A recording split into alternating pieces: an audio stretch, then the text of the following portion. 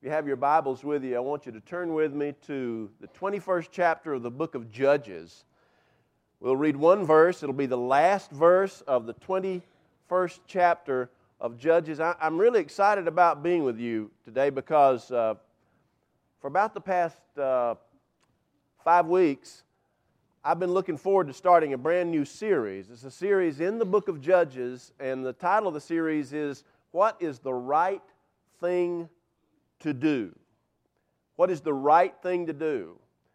And so for the next 2 months on Sunday mornings and then Sunday nights when I preach, I'll be preaching from the book of Judges. What is the right thing to do? And before I get started on this thing, I want to draw your attention to something. All of the drawings in the slides for this sermon series, all of the drawings were done by Mike Powell. Mike, I want you to stand up there, man. Stand up so we can see you. I want you to appreciate Mike Powell up there. There you go. Yeah. The scales you see up there, and there's another drawing. This little drawing right here in the corner, which you'll see later on in the next few weeks on a larger scale. All those were done by Mike Powell. I asked him to do those, and he came through, and I appreciate him doing that. What is the right thing to do? Judges chapter 21, verse 25 says this. In those days there was no king in Israel. Everyone did what was right in his own eyes. In those days, there was no king in Israel. Everyone did what was right in his own eyes. Dr. Michael Sandel is the professor of government at Harvard University. He teaches a class every year entitled Justice, What is the Right Thing to Do? And it is one of the most popular college classes in America. Every time he teaches this class for a semester, he has a waiting list of students waiting to get into this class, and that's a waiting list after 1,000 students, which is the maximum number they can hold in this particular class. 1,000 students have been enrolled in the class. They have it in a large auditorium, Harvard University. On the first day of each class, Dr. Sandel opens up the class with this hypothetical story. Suppose you are the driver of a trolley car, and your trolley car is hurtling down the track at 60 miles per hour. At the end of the track, you notice 5 workers working on the track. You try to stop, but you can't because your brakes won't work. You immediately reach to trip your ignition, and the ignition switch on the trolley car also does not work. You feel desperate because you know that if you barrel straight ahead into those 5 workers, all 5 of them will be killed. Let's assume that you know that for sure. You feel helpless until you notice that off to the right there is a sidetrack. And at the end of that sidetrack, there is one worker who is working on the track.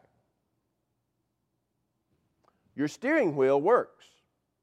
And so you have the ability, if you want to turn the trolley car onto the sidetrack. It's not on your normal route, but you have the ability to turn the steering wheel, therefore the trolley car, onto the sidetrack if you want to,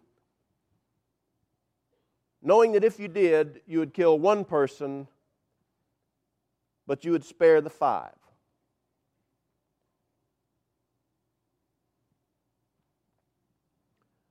Here's the question. What is the right thing to do?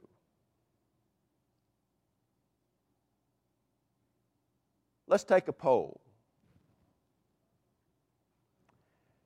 in this room right here, which of those two would you do? If you're the trolley car operator and your brakes won't work and the ignition won't turn off, but your steering wheel works, you see 5 workers at the end straight ahead. If you barrel through straight ahead, you will kill all 5 of those. But there's a side track. If you turn on the side track, there's 1 worker at the end of that track.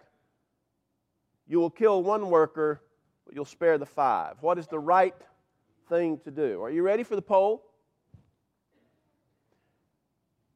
If you would take the side track, therefore killing 1 but sparing the 5, raise your hand. Raise them high. Raise them high. Just hold them there. Okay? All right. If you would not take the side track, but you would continue on straight on the track, therefore running into and killing the 5, raise your hand if you would do that. Raise your hand. Raise your hand high. Okay? All right. We have 3 or 4 people, maybe 5, who raised their hand that they would continue straight. Let me talk just a minute with those of you who are in the majority. Those of you who raised your hand saying, I would turn the steering wheel on the side track, realizing that in doing so I would run into and kill 1, but I would spare 5. Those of you who raised your hand saying you would do that. I'd like to find someone, this is unusual for a sermon time, I realize, but I would like to find one person who would be willing to raise your hand and tell me why you would take that choice. Is there someone here who would do that, who's bold enough just to raise your hand and say that? Someone besides Chris Beatty? All right. Bruce, will you give me this mic right here? Will you give it to me? Thank you. All right. Oh, boy. Two minutes or less, Mr. Beatty. Stand up. Mr. Beatty, you'd take the side track, right? Yes. Okay, why? Because 5 would survive and 1 would die. Okay, that's it?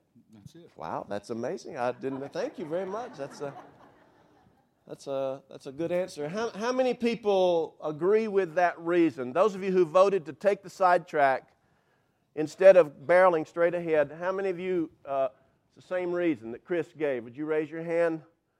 Okay, all right. So for the most part, the vast majority of the congregation says you take the side track. And of those who take the side track, the vast majority say it's because it's better that 1 person would die rather than 5 if those are the 2 options. Is that a fair summary there?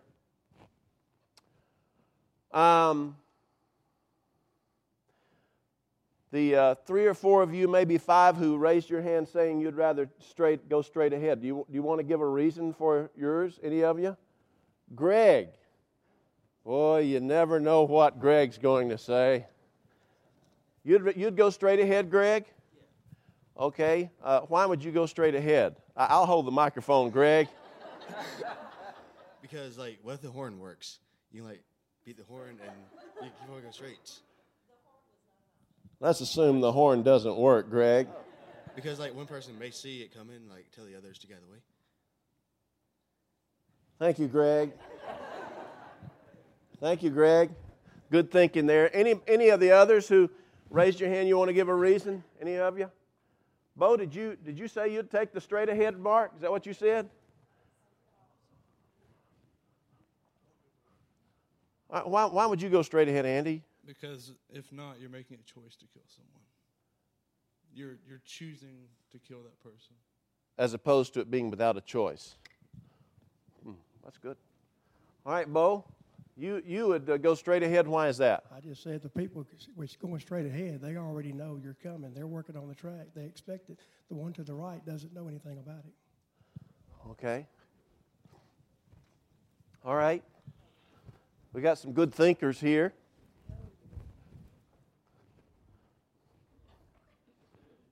All right, for those who voted in the majority,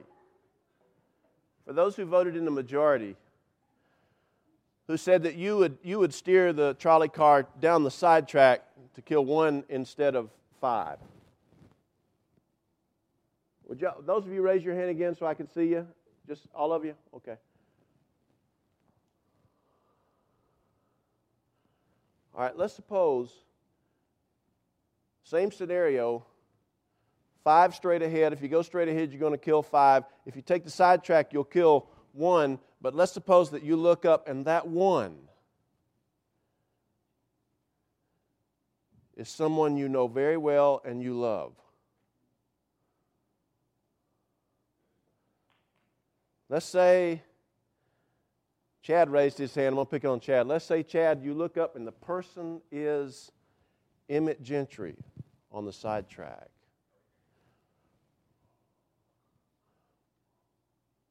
Or let's say that, who else raised their hand that they would take the sidetrack? Not nearly as many all of a sudden, I realize. Let's say that Leah Kearns, you're the trolley car operator, and you look up and on the sidetrack, it's Doug Kearns.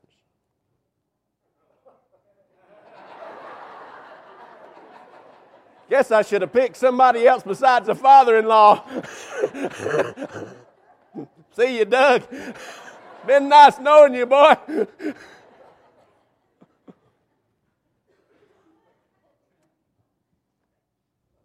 me ask you this. For those of you who voted to take the sidetrack, if you look up and on that sidetrack is someone you know very well and you love very dearly, a spouse or a child or a girlfriend, boyfriend, for how many of you would that change, or how many of you would that cause you to really stop and think as long as you could about it? Raise your hand.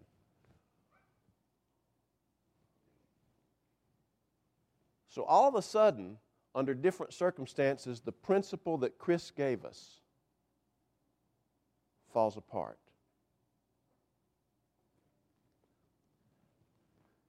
Every day, you and I are confronted with decisions. Most of them are very minor.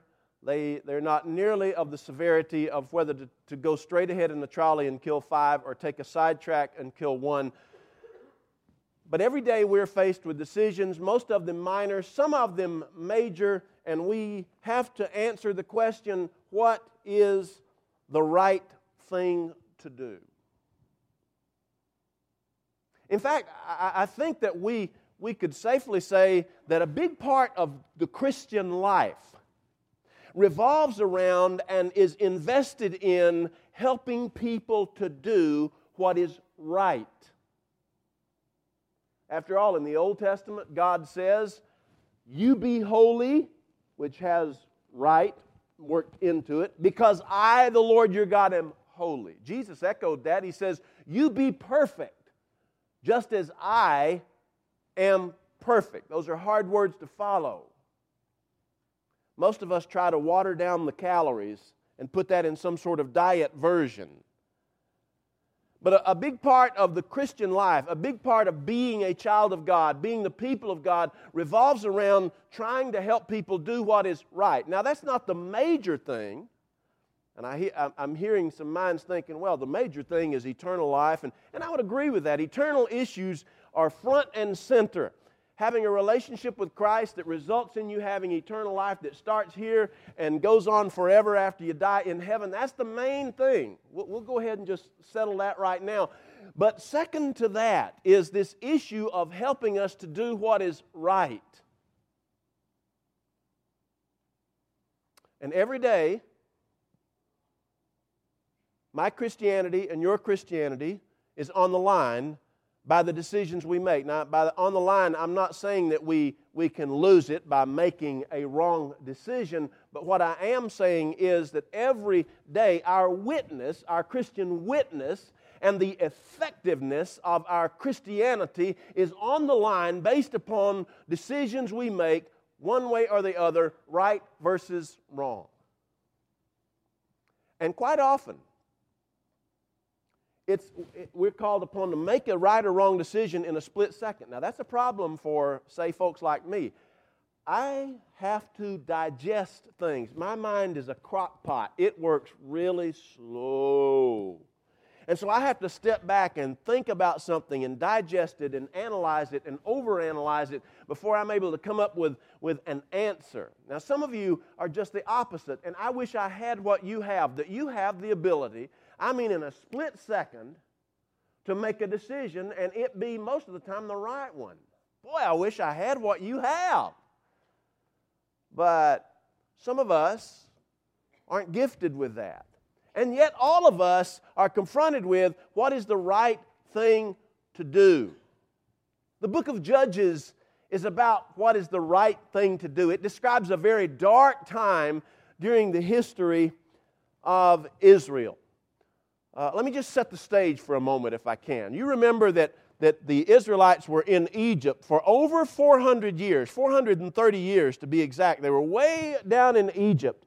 And God raised up Moses. And Moses goes down into Egypt and he leads the people out of Egypt. You remember that? If you do, nod your head. Leads them out of Egypt into the desert of Arabia. And they wander in that desert for 40 years. Finally, they come to the Jordan River. Moses is allowed to see the promised land from Mount Nebo, and then he dies. Joshua succeeds Moses, and Joshua leads the children of Israel across Jordan into the land of Canaan, which is the promised land. Say that. And they are in the promised land conquering city by city. They start out with Jericho, then they go to Ai, and then they progress, starting for the most part in the southern part of the nation, of the country, and then moving up to the northern part. They conquer and invade Canaan from south to north. Almost all of it, but not all of it. That conquest, that invasion period, lasts anywhere from 6 years to 30 years, depending on who you believe. The Bible does not lay out exactly how long the conquest took, but there's some period of 6 to 30 years that the conquest lasted, and then Joshua dies. And then the period of the judges begins. And that period is summarized in the very last verse of the book. In those days, that is the days of the judges weren't guys in robes who come out in a courtroom. That wasn't a judge. A judge here is referring to a military leader of a region of soldiers, usually a militia. And it wasn't a leader over the whole nation, but just a regional leader. These were judges. It says, in those days, there was no king in Israel. There was no leader over all Israel. The people were without a leader. They didn't have a Moses. They didn't have a Joshua. It wasn't the time when they had kings yet. That would come later. But right during the time of Judges, they had no leader, no king in Israel outside of God. And more importantly, for descriptive purposes, the people did what was right in their own eyes. That's an amazing verse. That's a verse that describes the period of the judges. Guess what? It's a verse that describes the period in which you and I live. Now, we have a president, but we don't have a period that is different from them in that we, for the most part, do what we think is right in our own eyes. And most of the time, it seems that we don't do a great job at that. So let's ask this question: what is the right thing to do? And let's look at this summary verse. We'll begin this message this morning, and I'm going to finish it tonight. What is the right thing to do? Looking at this verse and thinking about that question, I want to throw out some observations about how we answer, what we do with this question. What is the right thing to do?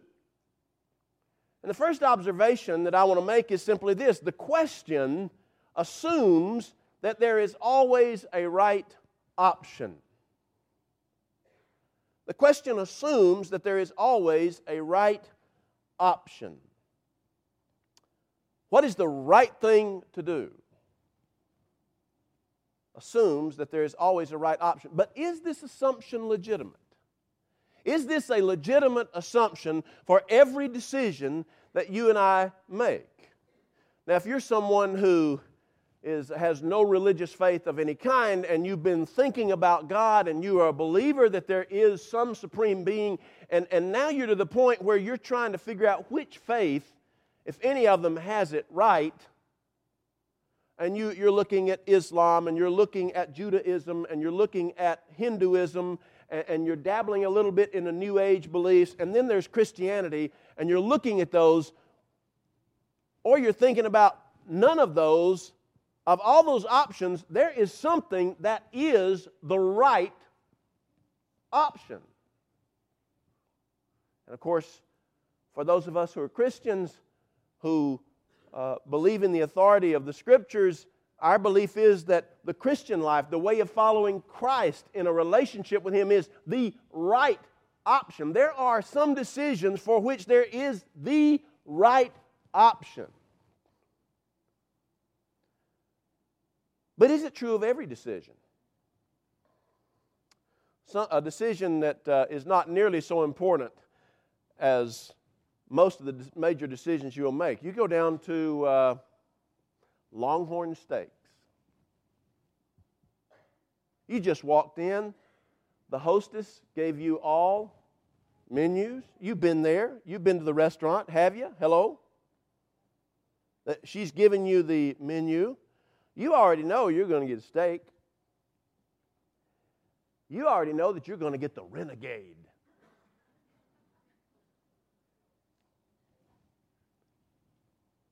But the choice for you is now down to, do I get the 8-ounce Renegade or do I get the 12-ounce Renegade? Which one is right? Here's a question for you that I'm not going to answer. I'm just going to leave it with you. According to God, which does He want you to have, the 8-ounce or the 12-ounce Renegade? Of course, if you're a vegetarian, you're going to say, well, God doesn't want you to even eat there. If you're the owner of Ruby Tuesdays, He's going to say, God doesn't want you to eat at Longhorns anything. But let's assume that you're there at Longhorns, you're deciding between the 8-ounce and 12-ounce. Does God have a preference for you? Or is He okay with either one?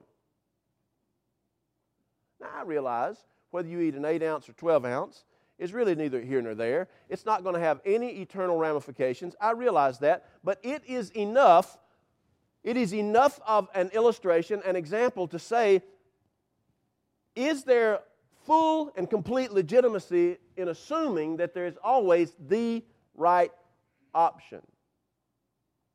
Maybe we can say that there is the right options on the the preeminent decisions of our lives. The decision on whether to receive Christ. The decision on whether to choose Christ or some other faith. The decision of whether to join a church or not join a church. The Bible is very clear about receiving Christ, very clear about being a part of a local church. The Bible is very clear that if you wake up in the morning and you decide, okay, am I going to pray today or am I not going to pray today? There is a right answer among those. It's very simple. That's black and white.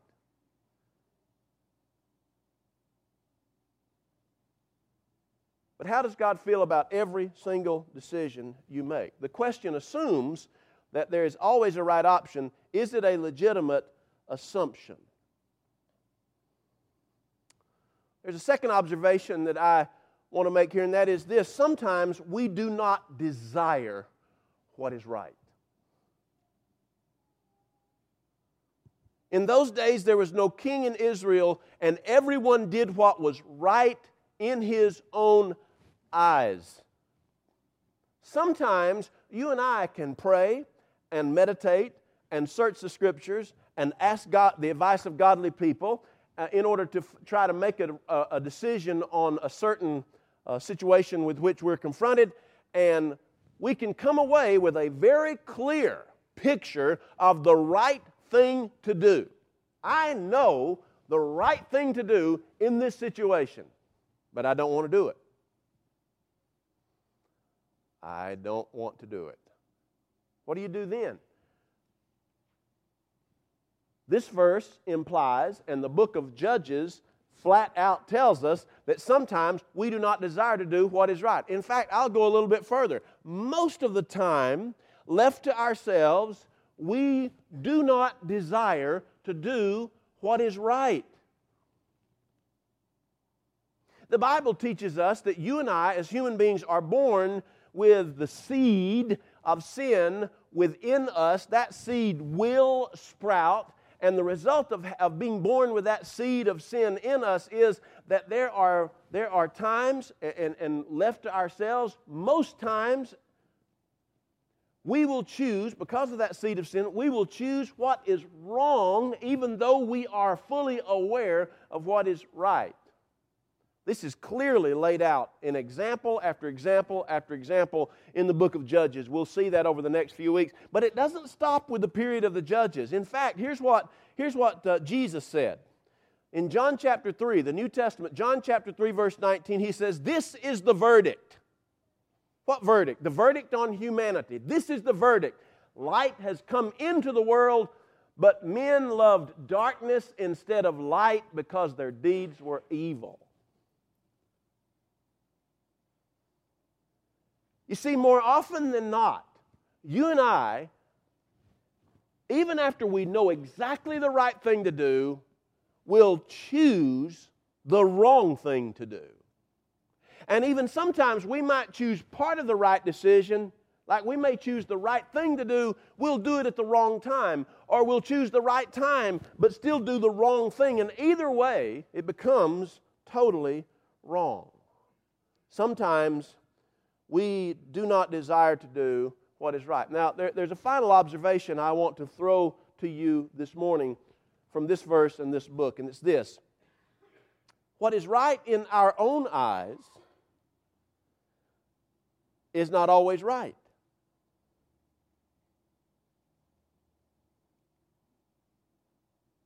What is right in our own eyes is not always right. When you read a sentence, when you open up a book or a piece of paper that has text on it and you're reading a sentence, you realize, I know you do, that in that sentence, a sentence is just a string of words. It has a subject, a verb, sometimes a subject, verb, direct object. Thrown in there are adverbs and adjectives and articles and conjunctions and so forth. But at its base, you have a string of words that's subject, verb, and object. A sentence is made up of words or phrases. And with each sentence you read, every one of those words or phrases is saying something out loud. Did you know that? And the thing of it is that when you look at a sentence, there are certain phrases that speak in a whisper. They whisper. There are others that speak in a moderately volumed voice. And then there are some that scream at you. Did you know that? Now take that last sentence in the book of Judges. It has, for the most part, 3 phrases. And one of those phrases is just above a whisper. And one of the phrases is at a moderate volume. But one of those phrases is screaming. Let me show you what I mean. In those days, there was no king in Israel. And everybody did what was right in their own eyes.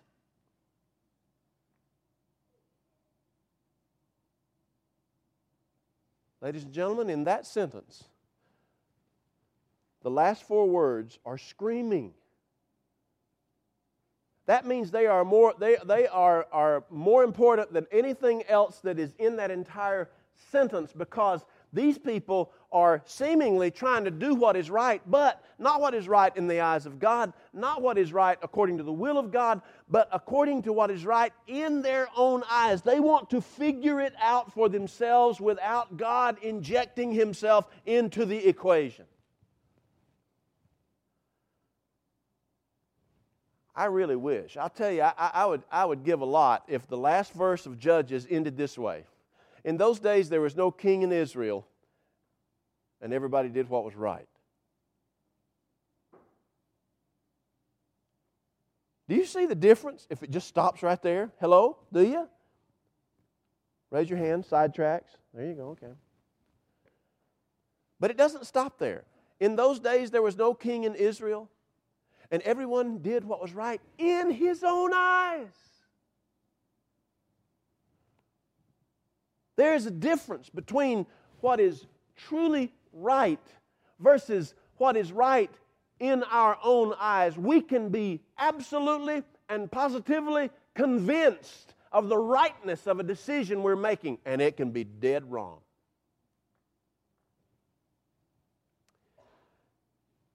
And so here's the thought as we begin this series. Here's the thought that I want to leave with you, and you can chew on it and you can see if you believe that this thought is true or not. I'm not going to say whether it is. I'm just going to throw it out to you. Here it is.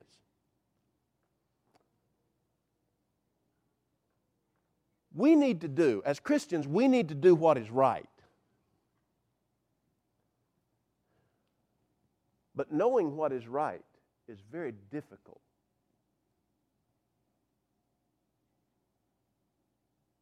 I'll just leave that with you.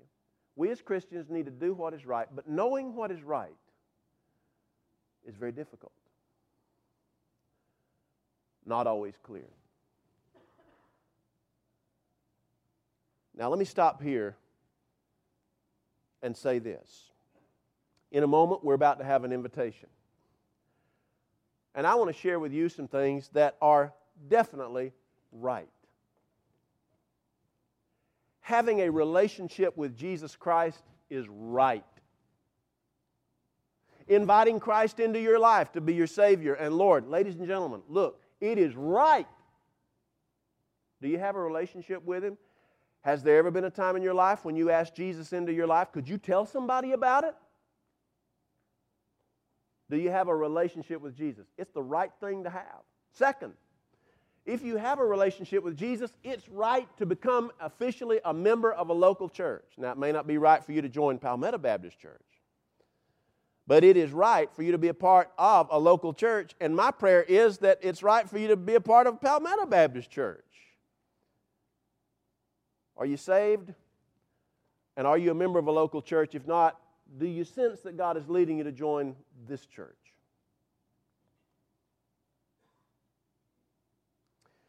And then the final part of this invitation is this. And this is the part that's an unknown for me. Some of you are facing decisions that I don't know anything about and I don't need to know anything about, but you are struggling with what is the right thing to do in that decision. And I simply want to suggest to you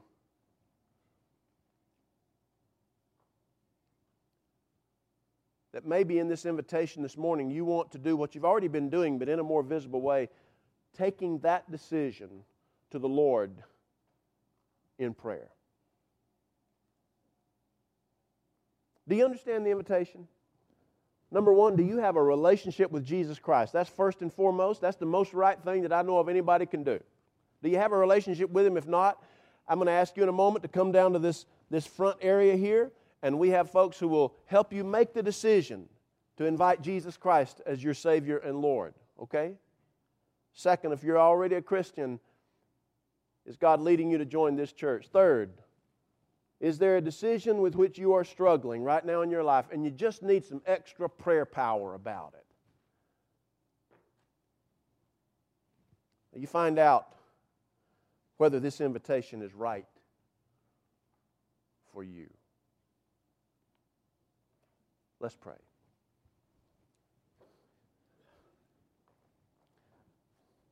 Our Heavenly Father, I thank You for showing us Your will. I thank You for a word that is honest, because it shows people who literally struggle with what is right. It shows people who struggled with knowing what You want for them to do. Sometimes it was crystal clear and sometimes not so much.